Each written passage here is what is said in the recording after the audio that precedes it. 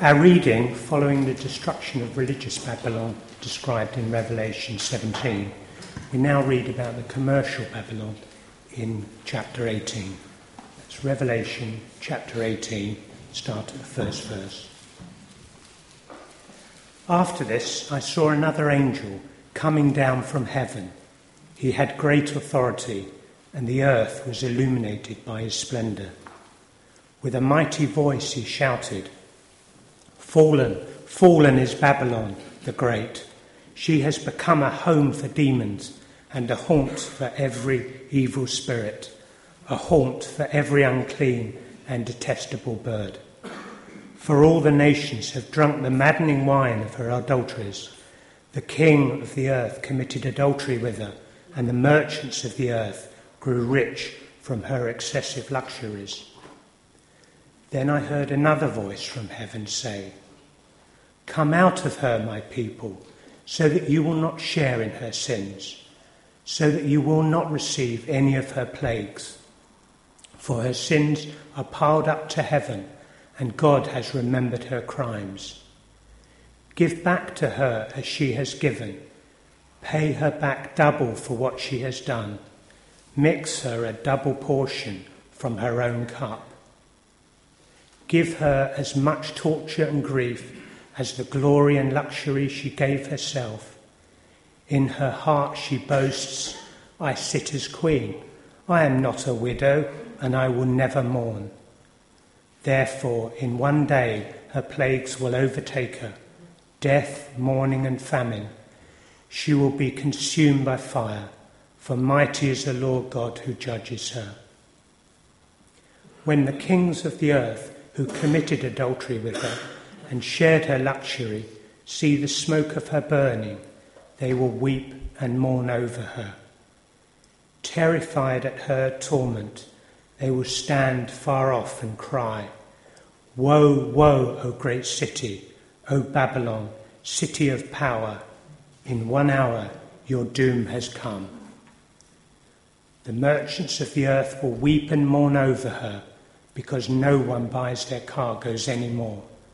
Cargoes of gold, silver, precious stones and pearls, fine linen, purple, silk and scarlet cloth, every sort of citron wood, and articles of every kind made of ivory, costly wood, bronze, iron and marble. Cargoes of cinnamon and spice, of incense, myrrh and frankincense, of wine and olive oil, of fine flour and wheat, cattle and sheep, horses and carriages, and bodies and souls of men. They will say, 'The fruit you longed for is gone from you. All your riches and splendour have vanished, never to be recovered.' The merchants who sold these things and gained their wealth from her will stand far off, terrified at her torment. They will weep and mourn and cry out, 'Woe, woe, O great city, dressed in fine linen, purple and scarlet, and glittering with gold, precious stones and pearls. In 1 hour such great wealth has been brought to ruin.' Every sea captain and all who travel by ship, the sailors and all who earn their living from the sea will stand far off. When they see the smoke of her burning, they will exclaim, 'Was there ever a city like this great city?' They will throw dust on their heads, and with weeping and mourning cry out, 'Woe, woe, O great city, where all had ships on the sea, became rich through her wealth.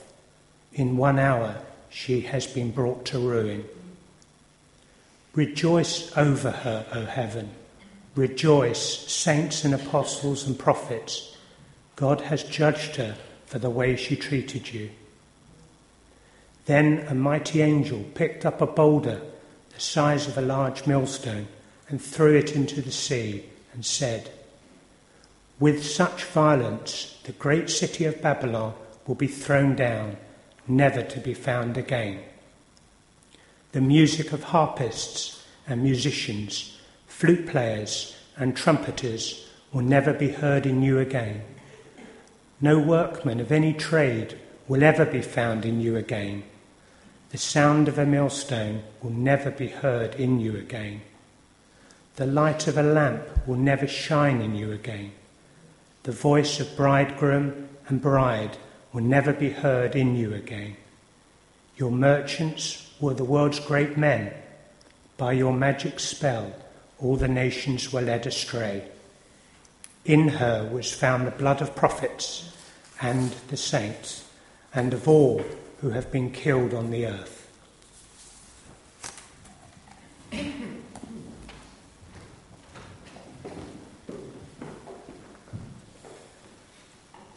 City of Babylon has fallen. It's been conquered, destroyed, set ablaze. It's a cipher for Rome. And Revelation records people's reactions to the news of its destruction. The kings of the earth, those who were allies of the city, whose power, wealth and luxurious lifestyle depended on their allegiance with Rome, are appalled. Those who depended on Roman commerce for a living are dismayed. The merchants of the earth, the international traders, those responsible for shipping and supply, all lament the city's demise. Why? Because it means the end of good times for them.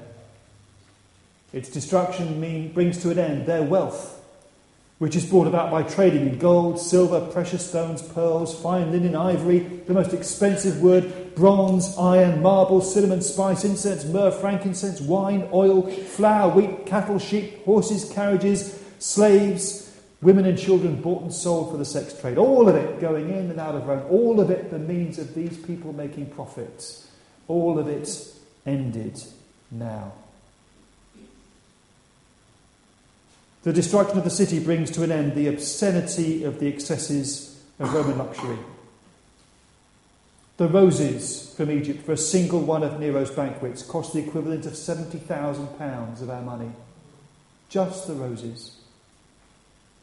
Vitellius ruled Rome for less than a year, but he spent some £12 million on food in those months. People covered their ceilings with gold. They made their baths out of silver. They dissolved pearls in vinegar and drank them purely for the enjoyment of drinking such a phenomenal amount of money at a single draught. They would stuff their cushions with scarlet, though no one would ever see the expensive stuffing of the cushions. One writer said that so much was imported to Rome, he imagined there was nothing left for the people in the countries which produced these materials. With the fall of Rome, the world's economic power base is gone, while those who line their pockets are dismayed. But there are those who rejoice that a city which has been such a moral blight on the surface of the earth has been removed. Those who are the victims of her cruelty are encouraged to celebrate because she's been treated in the way she treated them. In a single hour, she's been brought to ruin. And what she dished out so freely to others in terms of death and famine and plague, that has been revisited upon her head. So reaction to this city's destruction is polarised, depending on whether people have profited from the city or whether they've suffered at this city's hands. For both groups, the destruction of the city carries huge symbolic and emotional significance. And when cities are attacked or conquered or bombed or destroyed, it's often not because of the strategic significance that they carry, but because of the symbolic importance that they bear in terms of the identity of the nations at war. But where in all these reactions to the destruction of Rome do we find any concern for its inhabitants? Those who in a single day are laid waste by death and mourning and starvation. Never again will music be played in the city. What's happened to those musicians? Never again will people grind grain or do a day's work. What's happened to them? No one will ever get married there again. The devastation is so complete that the city is completely abandoned and left as a haunt of evil spirits and every kind of unclean and detestable bird. That was the fate of Babylon, if not actually of Rome in history. But the population are all either killed or made homeless. But no one seems to care about them. The only thing that matters is what the city represents. And that's always the case in war. People fight over cities because they are of strategic, military, or symbolic importance. And those who do not flee their homes suffer the consequences, killed or injured in the bombing and shelling, in danger of starvation or dying from thirst. The injured don't have access to medical facilities. If the city falls, the women will be raped. Men will be either killed or enslaved. Children certainly enslaved. Yet Revelation makes no mention of the human cost of Babylon's destruction. And that is symptomatic of the way in which war has the effect of dehumanizing people, collateral damage. In war, the unthinkable becomes reality. When Hiroshima was bombed, when the bombed little boy was dropped on the city, 80,000 people instantly were killed. And a further 86,000 died in the following months. 70% of the city was destroyed. Or what about Coventry or Dresden? Cities also virtually destroyed in a single night's bombing. I remember talking to a retired British soldier who said he was in a German POW camp in East Germany in 1945. We heard the bombers going over to Dresden, he said, and we cheered them on.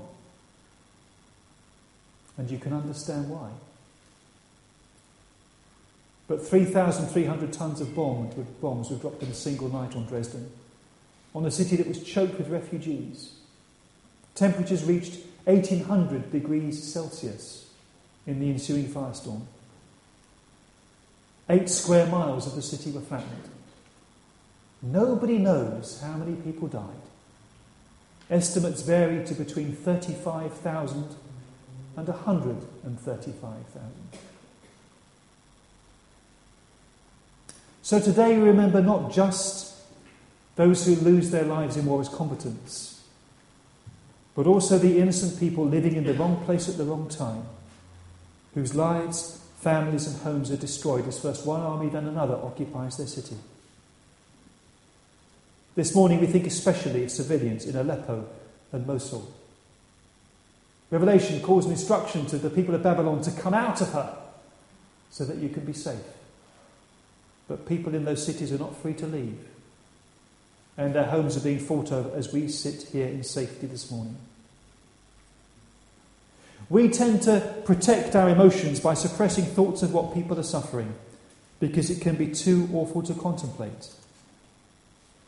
But today, on Remembrance Sunday, as we look back on past conflicts and remember those who gave their lives in the line of duty, we also take the time to remember and pray for those civilians whose daily priority is simply to stay alive in the town or city they call home.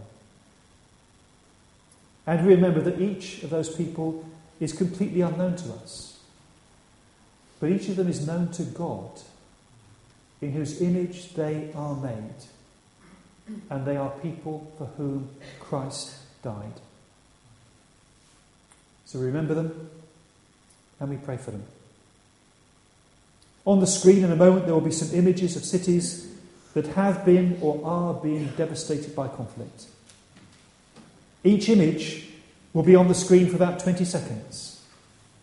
Use that time to pray for the inhabitants of these cities, and then Keith will come and lead us in our prayers of intercession.